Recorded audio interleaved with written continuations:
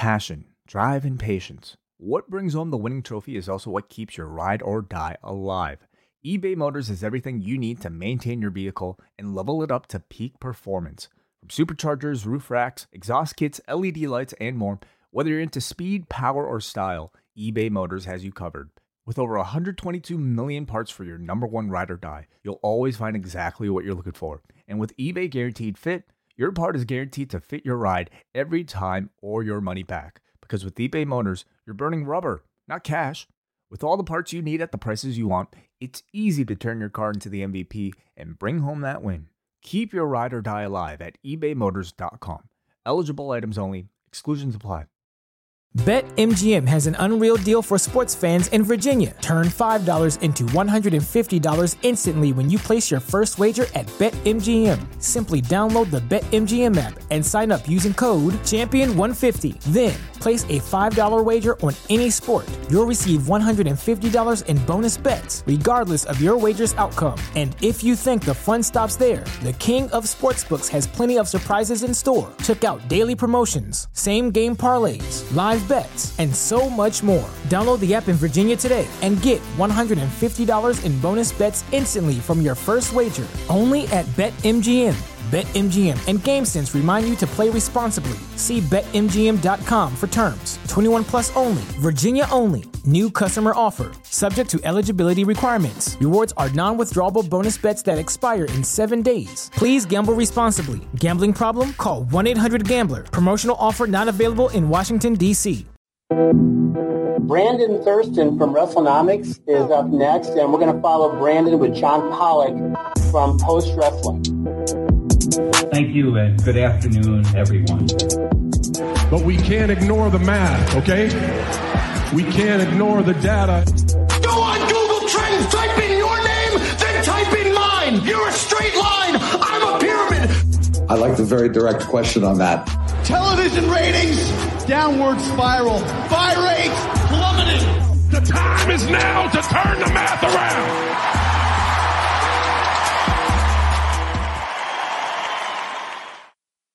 Welcome to this week's edition of Pollock and Thurston. He is Brandon. I am John.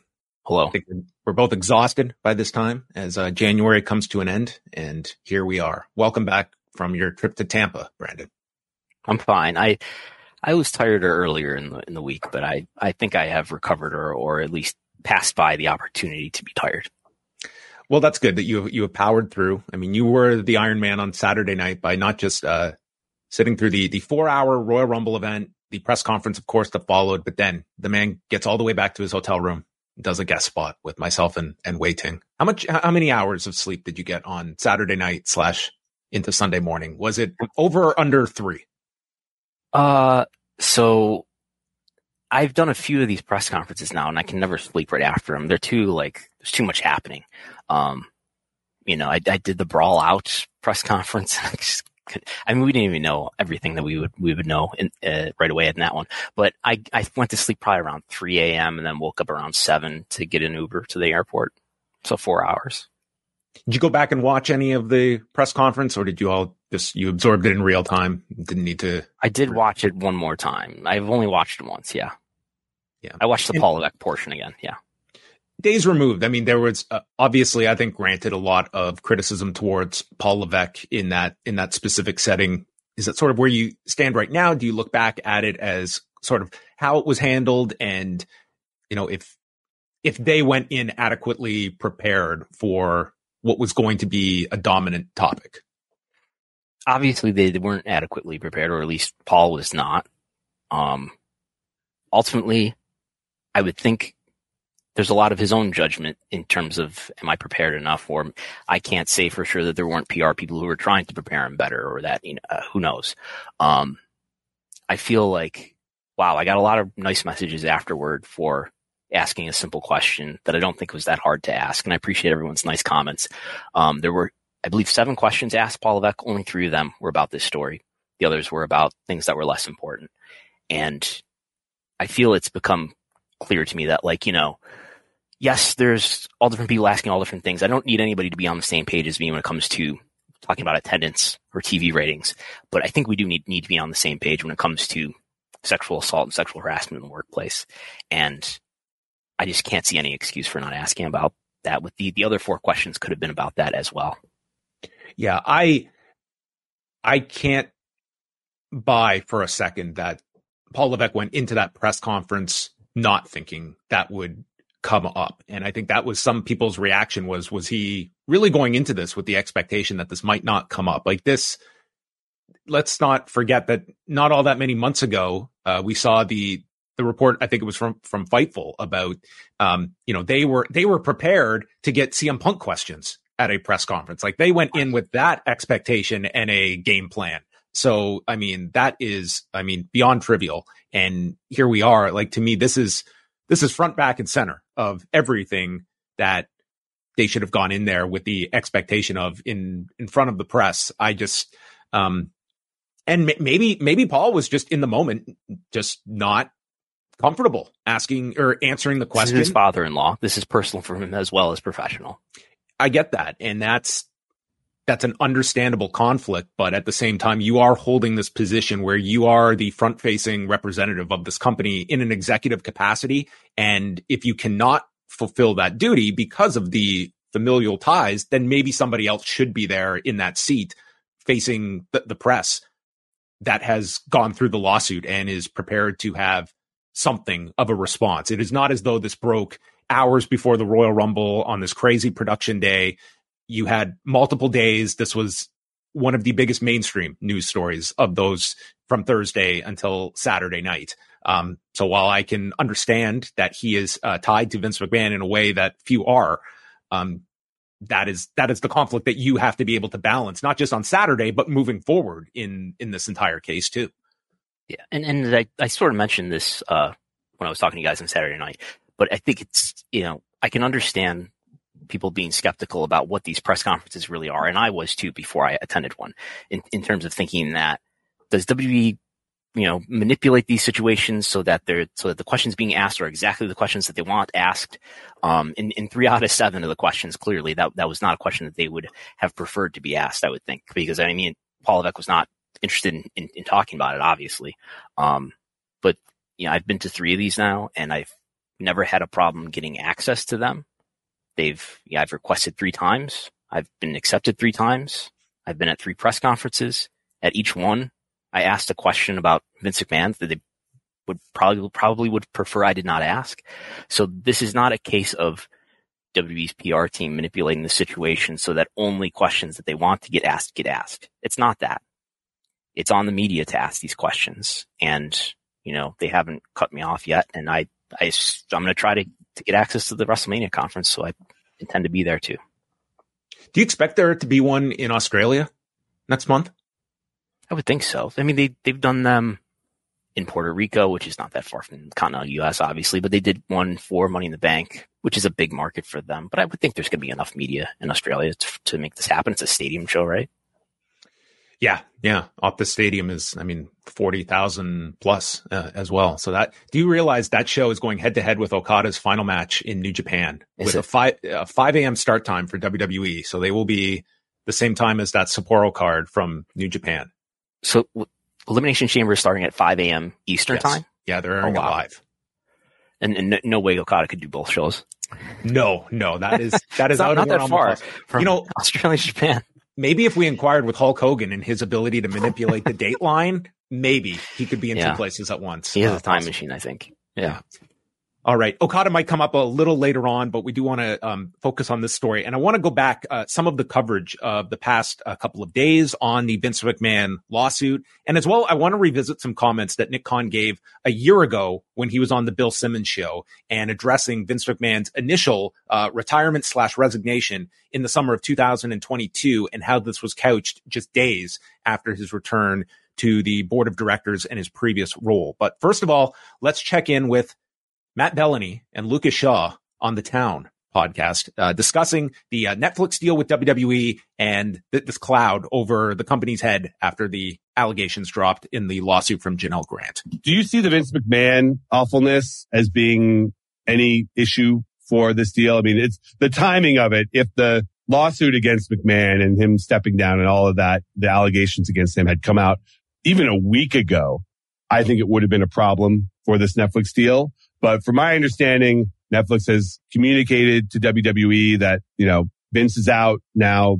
They're going full steam ahead on this. Well, I think that the deal is one of the reasons you saw TKO move so swiftly to push him off the board or have him step down from the board. Because you remember, it was honestly insane that he was back at the company. This is someone who was... Vince McMahon has a record now. He's the first person to be canceled twice. Yeah. He resigned or took a leave of absence or whatever the hell it was a couple of years ago after all the reporting about the hush money he'd paid to people to settle some allegations or settle some cases.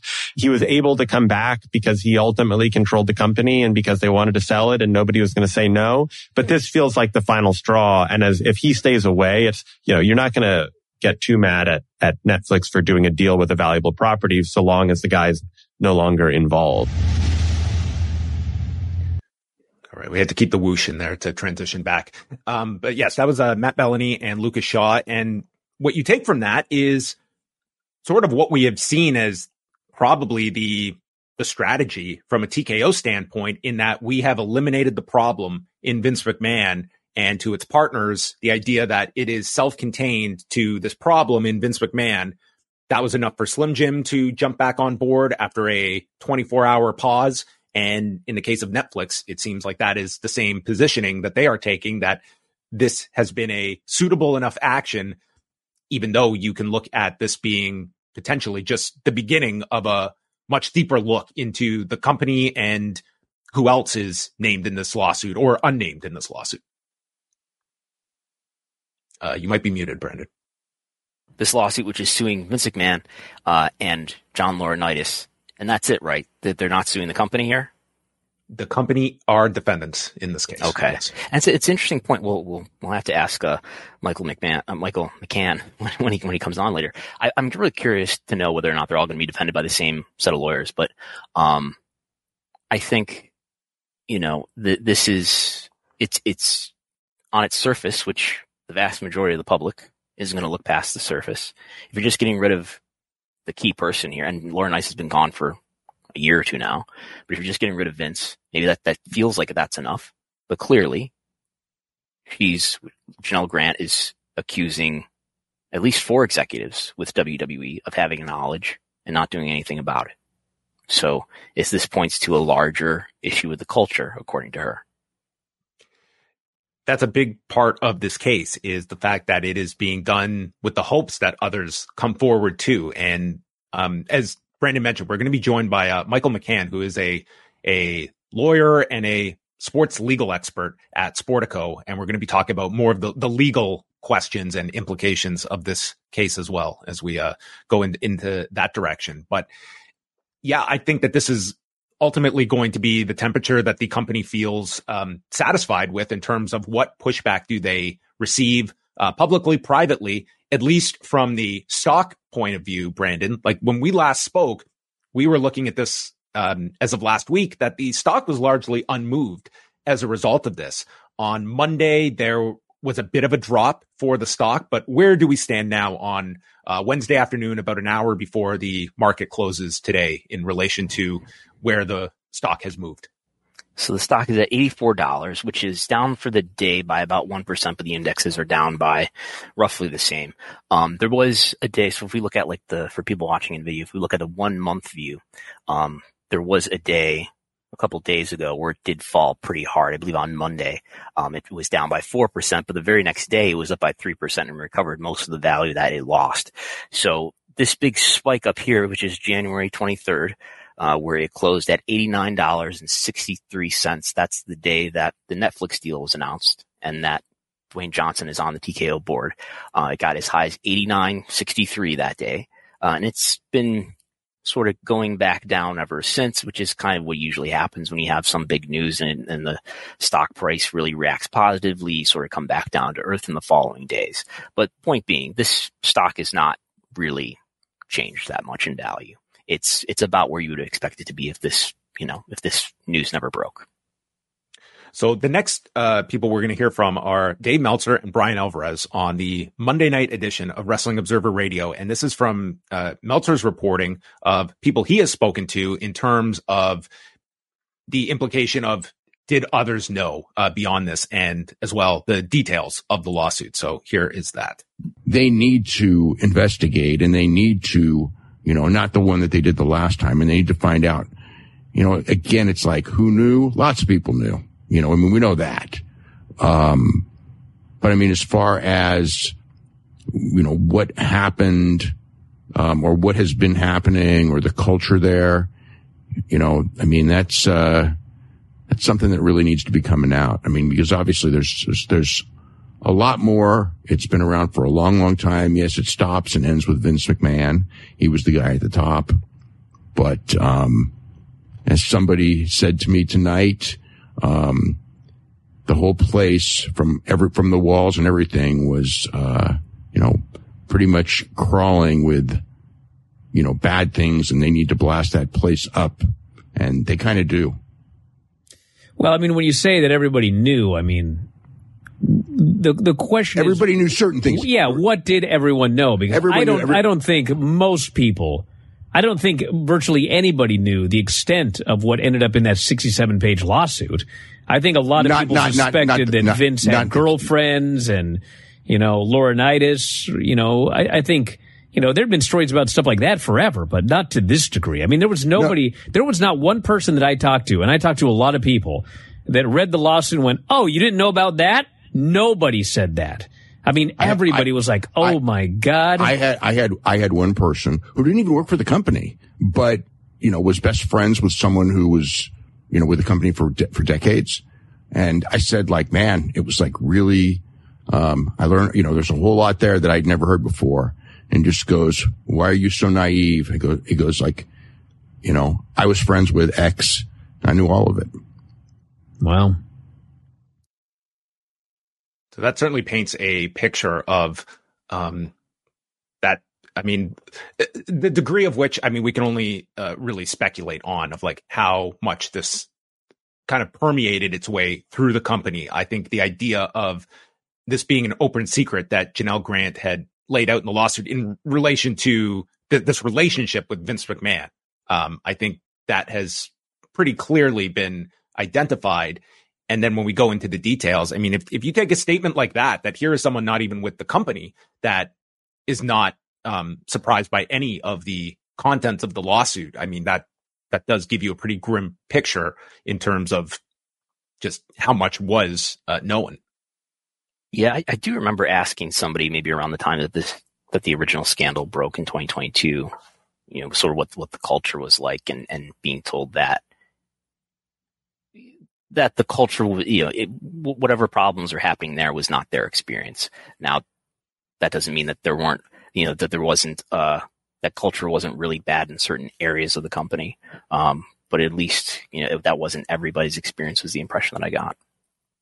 Yeah, now that we have had several days, almost a week since this lawsuit came out, it's been hard not to notice what the reaction has been like within the industry, within those that have either worked for Vince McMahon in the past or work currently. Now, I'm not suggesting that talent that are currently in the company are going to be speaking out on this voluntarily, but I do think it does lend itself to the nature of protecting the business that you are going to see of people that do have history with Vince McMahon or are just within the fraternity of professional wrestling. And instead of this being something of, calling attention to problems, to facilitate change, to improve the internal culture, it is more so a back against the wall sort of response. And there have been some that have spoken up, that have been just repulsed by what this is, but it's not as though, people are raising their hand to step up and comment on this in any meaningful way beyond a handful. No, I will say it is different in terms of we're not getting people saying, "Wow, no matter what you think about Vince McMahon, you got to appreciate what he did from a business perspective." We haven't seen that. We haven't seen people saying, "Thank you, Vince, for all your years of service, and we appreciate you in your retirement." Just put legendary in front of his name. Yeah. None of those. You're right. That's a great point. Is that while you're not getting condemnation of Vince, you're also not getting the hey, but he was good to me type of support either. Like no one is stepping out to support this individual either. Yeah, because in 2022 we had a number of NDAs that were reported and essentially confirmed by the company. We knew that there were, I believe, 7 women who accused him of various kinds of sexual misconduct over the years. What we didn't have was, other than Rita Chatterton at the time, we didn't have a face and a name accusing him in detail of what Janelle Grant accuses him of in that 67-page complaint. And no one that can cling to the consensual description that it was so thrust by defenders. We had comments, including from Jericho on a podcast, and not his own podcast, but somebody else's podcast, saying that these were making it sound like these were just affairs, and they made an NDA deal to make it go away, and that was it. No, this was clearly, according to Janelle Grant, a long relationship with a series of sexual assaults and trauma. It makes me think of the Ray Rice case from a number of years ago where this domestic violence incident was reported on, but it was once that video was put out and people could visually see it, it just became, there was no wiggle room if you were a defender of Ray Rice when you see this video. And I think in this case, it was, listen, if you want to, like, I thought it was pretty appalling what the initial allegations were. I mean, like one of them, like coercion into oral sex. I mean, these were like, I don't know. I guess just the depth of the details we got in this case. And to your point, a name and a face attached to it. It's made it that much harder that even the most ardent supporter of a Vince McMahon, I think, is, sitting this one out. Yeah, I think it sort of speaks to how people consume news and media, is that people get the vague gist of it. And in 2022, that's what they got, that there were NDAs and there was hush money being paid. And the headlines in this case are different and are more graphic. Yeah. And I want to go back to some of these comments. This was from a year ago on the Bill Simmons podcast when Nick Khan appeared. And this was right after Vince McMahon had made his return onto the board of directors using his controlling shares to be able to get back onto the board. And what we saw over this past year, Brandon, was not just Vince McMahon forced his way back and there was some, protest against Vince McMahon, but we subtly did see a semi-rehabilitation of his image. And that went to the freedom that a Nick Khan and Pat McAfee had just 2 days before this lawsuit drops. And they are speaking of this genius figure who's just this eclectic, operator of this company that is a genius. The WWE was marketing. We all wouldn't be here if not for him. The WWE is marketing a Royal Rumble t-shirt in honor of his Royal Rumble win in 1999. That was pulled after this lawsuit came out. The Netflix documentary series, like all these things, it's not as though Ari Emanuel sat next to him and said, "Oh my God, yes, I needed him to stay with the company." The biggest example is Ari Emanuel, not just going along to bring Vince McMahon, but demanding, giving up equity in this merger in terms of having Vince McMahon's involvement. So this first clip is Bill Simmons asking Nick Khan about Vince McMahon's initial decision to step away in July of 2022 amidst the reporting in the Wall Street Journal of various NDAs. So I think it was always my point of view, always Stephanie's point of view. At some point, he would come back. I think the way that he played it, to me, was smart, Bill, in that he went away for 5-6 months, which people, meaning the audience, seems to like when somebody does that. And he came back and took control back of his company as a control shareholder. So it is the public's company, as a publicly traded company, but with that controlling share, gave him a lot of authority, and he used it, and I applaud him for doing so. So at that time, this was almost presented as like this was a brilliant strategy on Vince McMahon's part. And I'm going to also preface, Nick Khan is in a position where this is the public message that he is going to have to put out there. Whether these are his true feelings, that can be regardless, but those are his public comments that his name is attached to. And I do feel you have to own your comments past and present. And this is not as though this lawsuit came out last Thursday and suddenly we were aghast. Like all of this was, these were allegations that had been reported on. And to look at it as though this was just a PR sabbatical. I think you're naturally going to have people even today that are going to question the legitimacy of a Vince McMahon truly divorced from TKO and WWE. Ronda Rousey's questioning it. Exactly. If Ronda Rousey brings that up, and I don't have any reason to believe Vince McMahon has any connection, but if you are on the outside looking in, you pretty much, if you're Nick Khan, had stated, listen, everyone knew he was going to come back. This was a smart PR strategy. Go away for a few months, and then you are brought back in.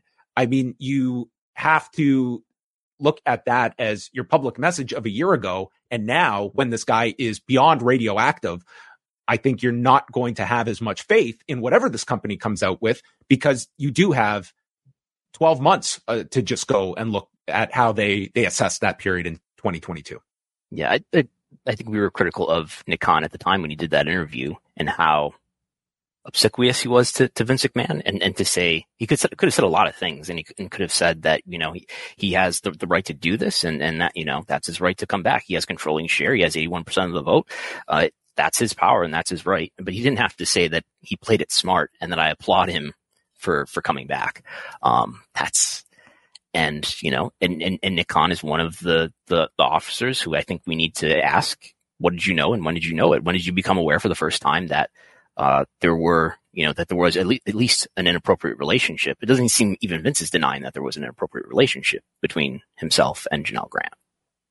We have our guest coming up in a couple of minutes, but this is the last clip from the Bill Simmons show last year. This was being asked about Vince staging his return to the board of directors and his role after the board had unanimously voted for him not to return, and Vince getting a chuckle out of that and stating, well, that's nice that you're going to have a vote. I'm going to overrule your vote.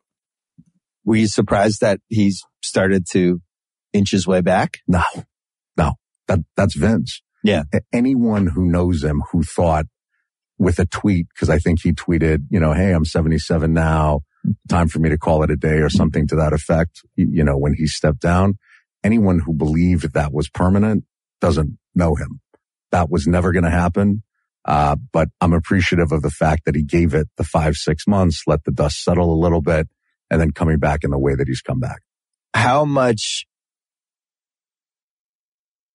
Okay, that was Bill Simmons. He was just caught mid-thought. He wanted to get back to us. But essentially, yes, that was Nick Khan, again, in January of 2023, when Vince McMahon had just come back to the company. And I think it's important to look at how this was handled and explained by the company as well, in terms of, it was not as though this board welcomed him back with open arms, but was in a position where, he forced his way back in, and now I think there is going to be a lot of fallout in terms of that, the handling, what was known, and questions about this independent investigation that I think will persist in terms of exactly what was known in that investigation, and how deep did they dig in, and what does Jeffrey Speed mean by outreach to Janelle Grant and her representation? Yeah, and as far as people making public comments, especially in contrast to Paul Levesque, we saw the comment that the Bella twins, or I don't know if we should call them the Garcia twins, made, who are in a remarkably, not from a professional level, they're not executives at WWE, obviously, but they're, their father-in-law, John Laurinaitis, is involved in this, and they made a statement a few days ago, which is, we are shocked and disheartened with the recent allegations against members of the WWE. It has been a lot to process since we found out this past week, just as you all did. This is something we don't stand for or condone from anyone, no matter who they are. And I don't think it would be, stepping on anything if Paul Levesque made a very similar comment on Saturday, but he did not. This post-wrestling podcast is brought to you by NerdWallet's Smart Money Podcast. Financial literacy can be daunting, but it's one of the most valuable things you can equip yourself with. On NerdWallet's Smart Money Podcast, their trusted financial journalists offer easily digestible, conversational discussions on topics like balancing your portfolio. If you think an ETF is one of Cena's 5 moves of doom, this show might be for you. Planning for your tax bills this April, so you don't have to worry about a visit from Erwin R. Shyster. And putting away more money for retirement, because unlike most wrestlers at the end of their careers, most of us should only plan on retiring once. Listen to NerdWallet's Smart Money Podcast on your favorite podcast app. Future you will thank you. BetMGM has an unreal deal for sports fans in Virginia. Turn $5 into $150 instantly when you place your first wager at BetMGM. Simply download the BetMGM app and sign up using code Champion150. Then, place a $5 wager on any sport. You'll receive $150 in bonus bets, regardless of your wager's outcome. And if you think the fun stops there, the king of sportsbooks has plenty of surprises in store. Check out daily promotions, same-game parlays, live bets, and so much more. Download the app in Virginia today and get $150 in bonus bets instantly from your first wager. Only at BetMGM. BetMGM and GameSense remind you to play responsibly. See BetMGM.com for terms. 21 plus only. Virginia only. New customer offer. Subject to eligibility requirements. Rewards are non-withdrawable bonus bets that expire in 7 days. Please gamble responsibly. Gambling problem? Call 1-800-GAMBLER. Promotional offer not available in Washington, D.C. At this time, we're going to bring in our special guest who has been covering this story. He is a senior sports legal expert at Sportico. Joining us now is Michael McMahon. And Michael, thank you so much for joining us. You got it. Thanks for having me. Well, I want to start here that our audience, they have processed this lawsuit in the horrific details that has been outlined in. At this stage of things, what are the next steps that we're looking towards specifically for the defenders in this case and where things will be moving towards in terms of the next steps in the process?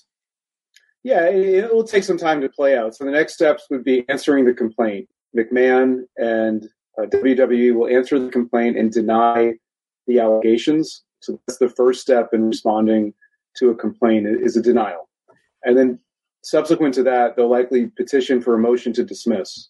And the dismissal will probably raise several arguments, one of which I imagine is the arbitration clause that's in the NDA, which I think will end up being a pretty important feature of this. It's not going to attract as many headlines because of what was alleged in the complaint, but to the extent it's enforceable and it prevents the plaintiff from moving forward, it would mean that the lawsuit's dismissed to arbitration. Now, there's a federal law, the Speak Out Act that President Biden signed into law in 2022 that restricts the use of NDAs and arbitration provisions when they concern sexual harassment or sexual assault. The NDA itself, though, doesn't reference sexual harassment. So there'll be arguments going back and forth on that, and this will take some time to play out. And Michael, thanks for joining us. So I've been looking at the docket, and it looks like all three parties, the defendants, were served on January 26th. So then they now have 21 days to answer. Is that right? And that would put their deadline to answer, if it doesn't get extended, to February 16th. Yeah, that math sounds right. And there are extensions, so it wouldn't be unusual if that deadline isn't met. There are a variety of reasons why that could happen, but that's most likely. And then beyond that, there would be a motion to dismiss filed sometime thereafter. What would be the criteria for the judge to believe that arbitration is the right avenue to go down? Is it just going to be simply his interpretation of the language in the NDA, or are there extenuating factors that he'll take into consideration? Yeah, the use of arbitration, I mean, this is really an employment law dispute at its heart. I mean, it sort of is couched as something bigger than that, but it's really an employment law dispute. And like Brian Flores going against the NFL, there's sort of a symmetry there in looking at the role of arbitration that has limited his lawsuit. Here, the judge will look at whether or not this agreement, the NDA, is enforceable. And the key question there is going to be, when looking at the federal law, the Speak Out Act, which prohibits the use of NDAs when they concern sexual harassment, did this agreement concern sexual harassment? Now, Anne probably will say, no, this was a general termination agreement. She was leaving the company, and there's no reference to sexual harassment. There's no admission of any sort of guilt in it. There's no even loose to any sort of harassment. Now, the counter argument that Grant will probably argue is, of course, this is about sexual harassment. You paid me $75,000 to $200,000 a year. Why are you now agreeing to a termination where I get $3 million? Right? That's an enormous amount of money. People leave a company if they're making $100,000. I don't know of anyone else that gets paid $3 million. Right? So obviously that money was for something, and the judge has to walk through that. And thinking about, there's three different parties here. There's Vince McMahon, who's now resigned from all positions at TKO and WWE. There's John Laurinaitis, who was terminated in 2022 from WWE, and there's WWE itself. I'm curious your thoughts on whether, how likely it is that all the defendants' interests are going to be aligned, and are they actually going to be represented by the same set of attorneys? Yeah, it's a really good question. So I think their interests are largely aligned, at least at this point. And I say that because the sort of pool of evidence involves all of them. And the pool of evidence would include emails, texts, witness statements. They have an incentive to collaborate on this. And the fact that it's a civil matter and not a criminal matter is also important. That if this were a criminal matter, sometimes there's the prisoner's dilemma, right, where you want to cut a deal with prosecutors first before the other people in a conspiracy do that. This is different. This is a civil matter. And it's not to downgrade it, but the stakes are really about money, not about any sort of a criminal sanction. So I think at this point, my guess is that their interests are aligned. Now, that could change as time goes on. Whether they use their own attorneys, given their wealth, there's probably a good chance they do use separate attorneys. It's usually advisable. When I've been involved with litigations, I think it's usually a good idea to have separate attorneys when you have multiple defendants. And although their interests overlap, there is a chance there could be some disagreement. For instance, specifically with McMahon, did WWE meet its duties to shareholders in how they handled him? I mean, that's a question that WWE, its response, could reveal, we did this to him, we did that to him. That could put McMahon in a bad light. So their interests aren't entirely aligned, but I think they're largely aligned, at least at this point.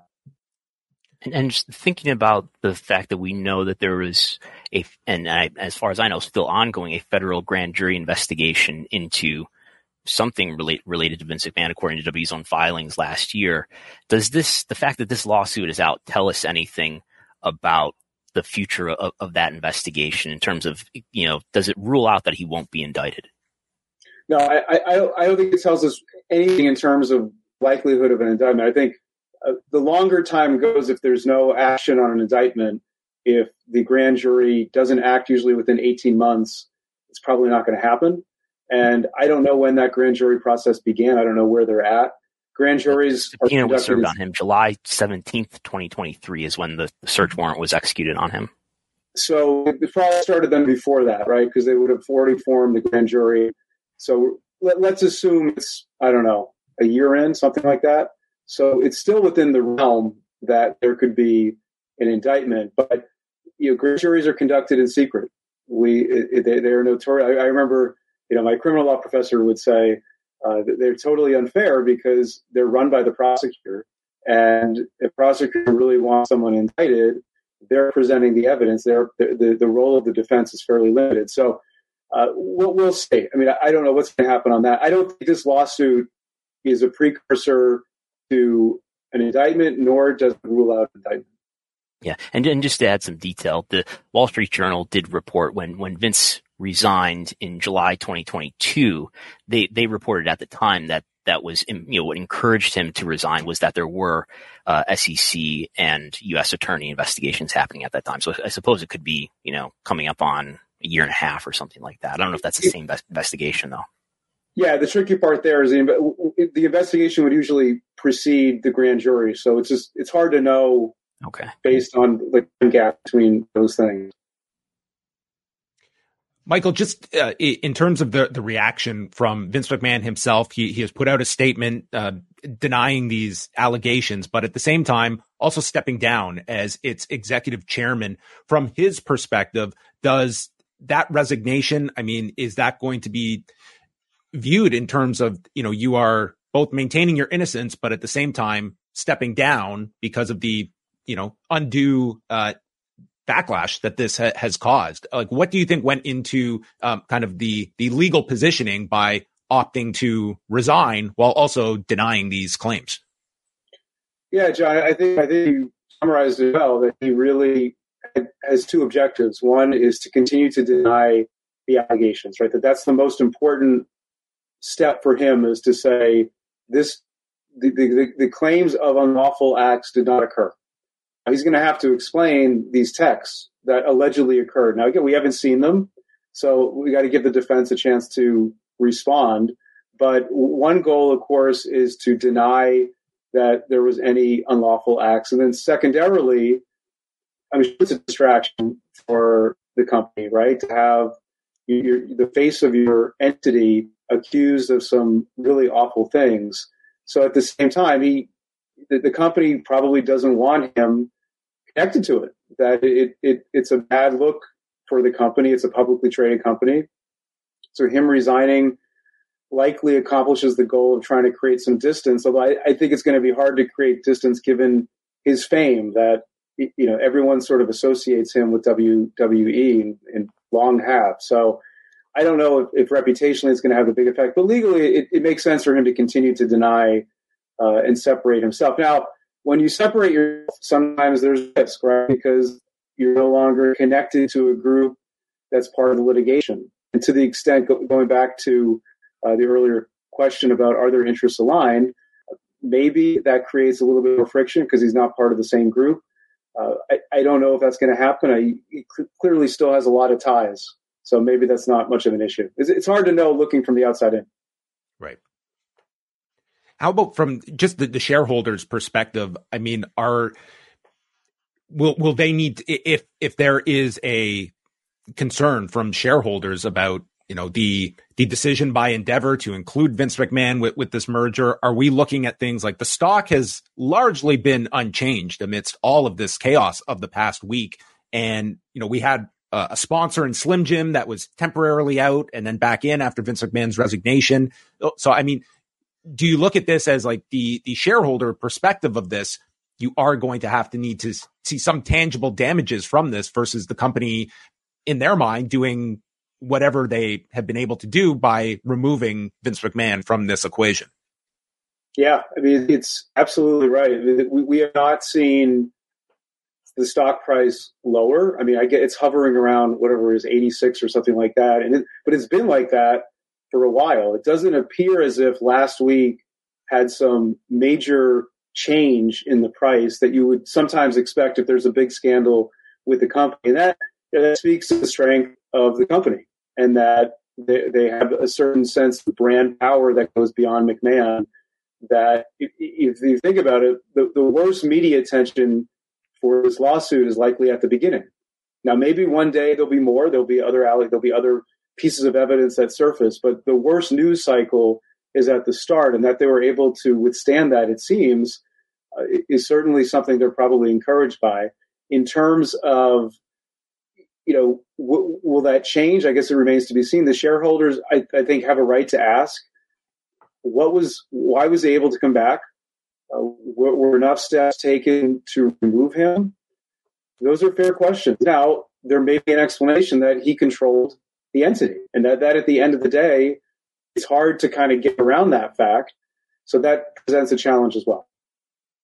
And in thinking about the fact that this lawsuit filed by Janelle Grant is a civil lawsuit, something that, you know, listeners have been asking us about is whether there will be criminal charges filed. And my impression is that might become, if he does get indicted, that might be part of an indictment.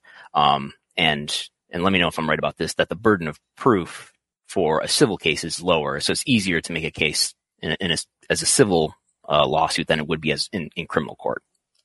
That's exactly right. That's right, Brendan. So we have no idea if this is going to become a criminal matter. The filing of a civil lawsuit is by no means a precursor to a criminal act. Sometimes it can be. We've seen that with some recent issues in terms of sort of those in Hollywood. But in terms of, in general, this does not mean that there will be charges. If there's a grand jury and there's an indictment, that could change. But it is easier to win a civil lawsuit. In a criminal case, ultimately, a jury has to be persuaded beyond a reasonable doubt. That's a super high threshold, and prosecutors normally are reticent to bring cases if they feel like the chance of getting that kind of verdict is unsure. So here, without having seen the evidence, the risk to this case, though, to McMahon is that if this does lead to evidence that suggests things were really bad. That could potentially be detrimental to him in terms of the possibility of a criminal charge. But we're not anywhere near that yet. It will take a denial of a motion to dismiss before pretrial discovery occurs. And pretrial discovery would be the sharing of evidence, the sharing of emails, texts, witness statements, getting WWE people under oath, getting McMahon under oath. These are things that would happen later on, months from now, probably. My last question, Michael, as it relates to other women that have signed NDAs, and part of this case was the hope that others will come forward. For those individuals that have NDAs, let's, for the sake of argument, assume it's similar language as Janelle Grant's, but they have been paid in full. Would they be putting themselves at great risk if they were to come forward now, where there is not an interrupting of the payments? They have been paid in full. What kind of are they in a position where they could come forward right now from a legal standpoint? They could. The Speak Out Act really goes to this issue of NDAs that are designed to basically hide sexual harassment or worse. I don't know whether they will. I mean, I think that's going to be an interesting part of this is what happens if there are others that come. And without knowing the details of those NDAs and the circumstances, it's hard to know. But I guess we'll see on that. It's an interesting question. Well, Michael, it's a very, very big subject. I hope that we can pick this conversation up down the road. We really appreciate you jumping on and informing us of kind of the legal picture here as you explained to all of our viewers as well as the two of us. You got it. Thanks for having me on. All right. Thanks, Michael. You can read Michael McCann at McCann Sports Law on X and over at sportico.com as well. So I think it's very interesting on the side of the criminal charges. And I think that is going to be the ultimate question that so many are going to be coming back to and asking about in terms of the civil case. And is this the extent that these accusations are going to go, where, as Michael explained, like the civil case, like it is essentially, this is about money, but these outlines, these allegations are these are crimes that are being alleged, and whether it is a grand jury investigation or other entities that are looking at this, I mean, there is a huge spotlight on this story, and the further this case goes, I think it's going to be that much more damaging for the defendants involved. Yeah, I mean, if you read the complaint, these are a number of allegedly very serious crimes, and we know that there are other women who have NDAs with him for various allegations of sexual misconduct. So it's according to multiple purported victims, it's not limited to just one person. Okay. We have a couple of super chats that we're going to get to in relation. We'll answer these as best we can from a Glassdoor Gamer. Thank you for the super chat. Bruce Rivers thinks this goes to jury and WWE will be prosecuting. It won't be settled, and punitive damages could be in the hundreds of millions. I'm not familiar with Bruce Rivers, but in terms of that's a theory. I mean, it's one that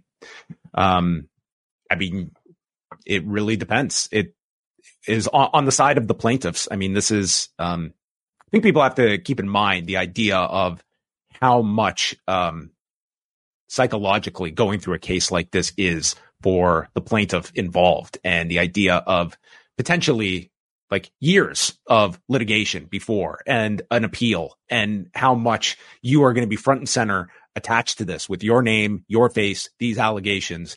And you can absolutely understand why many victims opt to remain anonymous and just hope that this all disappears and goes away. People are letting us know that Bruce Rivers is a famous YouTube lawyer. Okay. Well, there you have it, Bruce Rivers. So, I mean, that's his thought. Let us go to Pete in Texas. With the new NDA laws being signed by the Biden administration in 2022, can NDAs prior to 2022 be deemed invalid due to sexual assault? That's my understanding, is that there is a period now that you can go back to, and that they cannot be enforced. It is not as though it's just from this period onward. I mean, this NDA in question that we're talking about would have been signed in January of 2022, right? Yeah. Before the allegations first came out. But That's that. Christopher writes in, what attempts will be made to uncover Vince's enablers within WWE, i.e. the people with knowledge of these hideous acts, or will they try to bury this? Well, as Michael explained, I mean, if this gets to the point of depositions, I mean, there will be subpoenas. There will be, there could be a very, especially if we're talking about the potential of a grand jury investigation, there will be no stone left unturned if we're talking about that level of investigation into all of this. Now, on a civil case, I mean, this is going to be, those involved that might be deposed. And you would think that the incentive on the defendant's side to settle this, so it doesn't get to that, would be very high. But it all depends on, if they try to settle it, how much is Janelle Grant willing to settle for, or does she want to see this through? Next up is Louis. What is the role of wrestling media in covering this issue versus mainstream media, and how does such a niche media space deal with such a sensitive issue? I mean, it's ultimately, I think that it is, just varying degrees of how you expect coverage. I mean, the fact is, we can, I think, dedicate a lot more time and resources. Well, I won't say resources, but at least time resources to the story. But I mean, it's ultimately, listen, this is happening because there are major outlets out there that have the ability to engage in reporting of this level, that have the backing of this from a legal standpoint. I mean, there's a reason that this takes that weight when you have a Wall Street Journal, like an enterprise journalistic outlet like the Wall Street Journal, that can properly report out a story of this magnitude. Yeah, I think, I think we have similar responsibilities. I guess the big question, and I think I remember saying this about a year and a half ago, we probably wrote an article about it, about how it's really up to the mainstream media to see how seriously they take this. Do they pursue it, or is it the same old, the sports media doesn't want to follow this because it's fake wrestling, and the entertainment media doesn't want to follow it because it's lowbrow entertainment, and the more general mainstream media doesn't want to cover it because it's, it's silly wrestling. I would say, you tell me what you've seen, John. I've seen less silly B-roll of Vince McMahon during this story, right? Because now we have really detailed descriptions of really terrible, sexual assaults. No puns, which sounds silly, but you were still seeing those in 2022. It was still hey, this is still the circus. Let's all remember that. I've seen way less of that this time around. And I mean, it's Vince McMahon has, you run B-roll of Vince McMahon. It's typically, it's him getting his head shaved with Donald Trump and such. I mean, this is someone that, this is a very serious story. And I've definitely seen that degree of more of a serious tone attached to this. Not to say that in 2022 it was a joke, but you could still see some places covering this, and it was still the sideshow wrestling spectacle that somehow skirts by real world criticism. Yeah. And I know there's a lot of conversation around, whether people are doing reporting or whether they're content creators. And I think that's all well and good until we get to a very serious story like this, where the people who have the platforms that disseminate the information, including us, have more of a responsibility in cases like this to cover stories with the seriousness that they demand. And I think if there are outlets that are not, not covering the story, but have a wrestling beat, and they're not doing that much to cover it, I think they're doing a disservice to the industry, that, may have a very serious, deep institutional problem and a work culture that supports things like what are alleged in this lawsuit. Yeah. And I mean, there is also the fact of connecting the dots between this right now, which, I mean, you read this case, it is painting a picture of a cultural issue at WWE. And for those that do the legwork and link this back to the child sex scandal of the early 90s, I mean, there's a lot of history to all of this, and putting all of these. Lee Cole had a video that he posted of him, giving a long, I think it was 17, 20-minute statement. Yeah, this is the older brother of Tom Cole, who was at the forefront of the sex scandal of the early 90s and took his life several years ago. It's a tragic story. And I've mentioned this before, but our friends Chris Zellner and David Bixenspan have put out their Titan Gate series. It's a 4-part series that they have put up for free at patreon.com/betweenthesheets. It's an invaluable resource to learn that story, both from sort of a chronological standpoint as it was happening beginning in 1992, the reporting, the mainstream coverage of it, and why it was, how this went from a case about underage ring boys being assaulted and turning into the steroid distribution charges that kind of this gets remembered as from the early 90s. But they put these shows up for free on their Patreon. I would highly recommend everyone listen to this, because understanding the history and being through a case like this that they came out of and soared in the late 90s. And here we are. And this is, again, being, all these years later, 30 years later, and looking underneath and seeing what is the culture of this company. Is this limited to one or two individuals, or is this something that this was again, you don't want to assign blame to others there, but what was being fostered and what was being, whether it was just people deciding to be quiet about things, not feeling that they were even in a position to call out discretions that maybe they were privy to as well. These are all things that need to be asked and investigated. Yeah, I definitely agree with what you said, that I think those came out maybe around a year ago from David Bixenspan and Chris Zellner, and nobody's poured through the research of many things, including that story like they have. All right. We are going to wrap things up. Before we get on out of here, wouldn't be a full Pollock and Thurston without a few ratings notes. We go back to Saturday, Brandon, and there were 300,000 viewers, an average, that did tune in to Collision, that chose Collision over the Royal Rumble, 0.06 in the 18 to 49 demographic. And as I go through the Wrestlenomics viewership spreadsheet, women 18 to 34 decided, you know what? We're going to be the one uptick in audience this week. They went from 15,000 to 19,000, the one area that was not a gigantic loss from the prior week. But still down compared to the last 4 weeks. Everything was down here. Still down. I mean, this was the lowest Saturday night audience for an episode of Collision. There was one Friday night episode back in November that was lower, but nothing ever, even including that Friday night show in the 18 to 49 demo, lower. I mean, we knew this was going to be a bludgeoning on Saturday night. It was, and this will probably be a similar picture come April for night one of WrestleMania. Yeah. One of the Eugene Nagata couldn't hold this one up. That's a shame. I'm disappointed in people not tuning in to see Eugene Nagata. But it the first one was SummerSlam the first PLE that they went against. I know. Yes. Money in the Bank was earlier in the day. SummerSlam was head to head, but head to head. Yeah, and we've seen, just like in Money in the Bank, which aired earlier in the day, not at 8 p.m. Eastern. That seemed to have an effect too, based on the Saudi Arabia event that was also earlier in the day, having an effect on Collision. Yeah, I mean, it really speaks to what this rating is going to look like in April when it goes head to head with night one of WrestleMania. Yeah, I mean, there's not that many other nights that aren't occupied with primetime wrestling. And in fact, I think only Sunday night is the one that's available.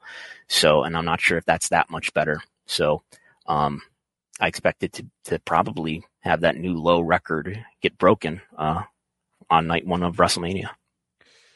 At least before WrestleMania for Collision, they are somewhat in the clear. This weekend, NXT has a Sunday night premium live event, so they won't be going head to head with that.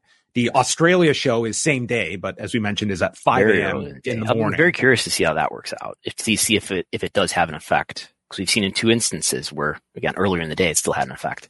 Yeah, you could have your fans that just, it's Elimination Chamber, Okada's farewell, and then you cap off the day with Collision. Like, what more could you ask for on a given day? Raw on Monday night, which had the first hour commercial free, doing 1,909,000 viewers, the most watched Raw since June, and doing a 0.61 in the demo. I mean, first hour was over 2 million viewers. That opened up with CM Punk announcing that he's not going to be going to WrestleMania. But the peak segment reserved for Cody Rhodes and Seth Rollins, as you can see on Brandon's quarter-hour breakdown. Yeah, so this was, like you said, a commercial-free hour one, although we do have an ad break marked here for the very last quarter hour of hour one. So I think they might have squeezed one in for hour one at the very end. But yeah, I mean, the Cody Rhodes and Seth Rollins segment did really well. It grew the audience by 10%. It was the peak in total viewership, and the demo also benefited from no commercial breaks. Yeah, the third hour went down more than usual, but I don't know. You could say that wasn't just because the first hour did an average that was so much better than usual because of the lack of ads. In terms of this being a post pay-per-view Raw, this did about usual in terms of the bump that it does. So I have a table where I show, how much of a bump was this versus the trailing 4 weeks, and this was pretty much what you would expect for a post Royal Rumble show. If I can put this on the screen fast enough, there it is. So this did versus the last 4 weeks. So we're looking at the demo here, which is a little more volatile and maybe a little bit more, hard to hang on to. This was up 39% in the demo versus the trailing 4 weeks, which is actually a lot better than it was last year. So you could say, I guess, that maybe this was even better than usual. And I don't know if you're going to talk about SmackDown, but SmackDown was up as well. I wanted to ask you because of the news. That's what I wanted to ask you in terms of, yes, it was the night before the Royal Rumble, but this was the first show after everything broke with Vince McMahon, and his resignation occurred during the body of SmackDown on top of it. Right. I guess I just ask, like I understand the nature to maybe that prompts you to tune into SmackDown, but happened in the summer of 2022 also. Remember, SmackDown was way up. He appeared on it, of course, and was advertised to appear on it. And then Raw the following Monday, he made a surprise appearance for, but it was up regardless. And then even NXT had a better rating all than received usual. Bumps afterwards. And I mean, I looked at that somewhat as the first one being Vince did promote himself being on the show. Like for this one, I'm just like, Vince ain't showing up, and there ain't a prayer they're addressing this on the show either. But I guess there's still that curiosity factor on top of it. But yeah, I remember saying at the time, it just puts WWE more at top of mind for people, and that leads to more people than usual tuning in. I don't know. Yeah, I mean, it was their largest audience since last September. I think the biggest Rock total and Pat McAfee show. Are we talking about SmackDown here? Yeah, I think it was September. So anyway, it was largest show in months for SmackDown going into the Royal Rumble. Yeah, and highest P2, highest total since September 15th, highest demo since August 25th. And lost in everything. We never got the Royal Rumble press release. We didn't get like a viewership percentage. We didn't, nothing coming out of this Royal Rumble, did we? No, nothing. They should have put out a positive press release to try to offset some of the negative press that they're getting. Well, maybe the idea of putting a press release out and touting our amazing week was maybe not the right call to make on Monday. Yeah, maybe that's the right choice. Yeah. All right. Last thing, let's just note on Kazuchika Okada. So there was a lot of concern because Pro Wrestling Tees announced Okada's merch is coming down. It has been noted the fact that this is more so an indication of New Japan merchandise that they cannot continue to offer for Okada should not be taken as a signal of where the individual is going. Although Fightful just had a report go up about, companies being in talks with him, and his deal is actually up now. If you figure in the time change in Japan, because January 31st was the last day on his contract. He has 3 matches that he will continue to perform in February for New Japan. But after that February 24th date, that will be it in New Japan, and he's going to land somewhere. Is Game Changer going to just come in at the last second? Nick Gage, Rainmaker. Could be Game Changer Wrestling. It could be NWA. You can't rule out MLW. The list goes on. NWA. I mean, there's all these options out there. The CW Kicks in Toronto. I mean, who knows? All possibilities for one Kazuchika Okada. All right. Well, we want to thank Michael McCann for joining us, as do we want to thank you, the listener, the viewer out there, for stopping by tonight. Wei Ting and I are back with Rewinded Dynamite. We'll be here on the Post Wrestling YouTube channel at 10:05 p.m. Eastern time for the show in New Orleans. That is taking place tonight. Brandon, you had a great show on Sunday, kind of going through your own experiences at the Royal Rumble press conference and continuing to go through the Vince McMahon case. And for those that want to, check out Brandon this coming Sunday. Are we back to the regular Sunday morning? Can I sit back with my coffee and listen to Wrestlenomics? And you know what? Actually, it's free for everyone this coming Sunday. It'll be free on YouTube and all the platforms for everybody just to sample. And if you like it, you can subscribe. You can actually sign up for a trial even, but you eventually get charged $5 a month. And you get access to that Sunday show every week, as well as all my TV ratings reports, the viewership spreadsheet that we were just looking at a moment ago, and anything else I post on Patreon. Yeah. I don't want to make this too self-deferential, but when we get the question about sort of like niche wrestling outlets out there, I mean, quite honestly, it is because of people supporting like sites like Wrestlenomics that allow Brandon to go to a show like the Royal Rumble, to have a seat and to get those questions in. So, I mean, you have a lot of power just to support these like niche wrestling outlets, that if you enjoy the work, not to say like, listen, I am appreciative of anyone who tunes in free or otherwise, but like, this is not outlets that we have these giant companies behind us that are funding these sites. Like, these are It's not my personal money that I use. It's your money. Yes. Seriously. So patreon.com/Wrestlenomics, patreon.com/postwrestling. If you enjoy our coverage, that is where you can support the various outlets, this co-branding of Pollock and Thurston. But that's going to wrap things up. Again, thank you to Michael McCann. We're back next Wednesday, unless something breaks. And then you know what? The bat signal goes up and Brandon and I jump on. One show this week tentatively, but you never know. See. You have 3 last week to catch up on. But that's it for us. Thank you for tuning in to Pollock and Thurston.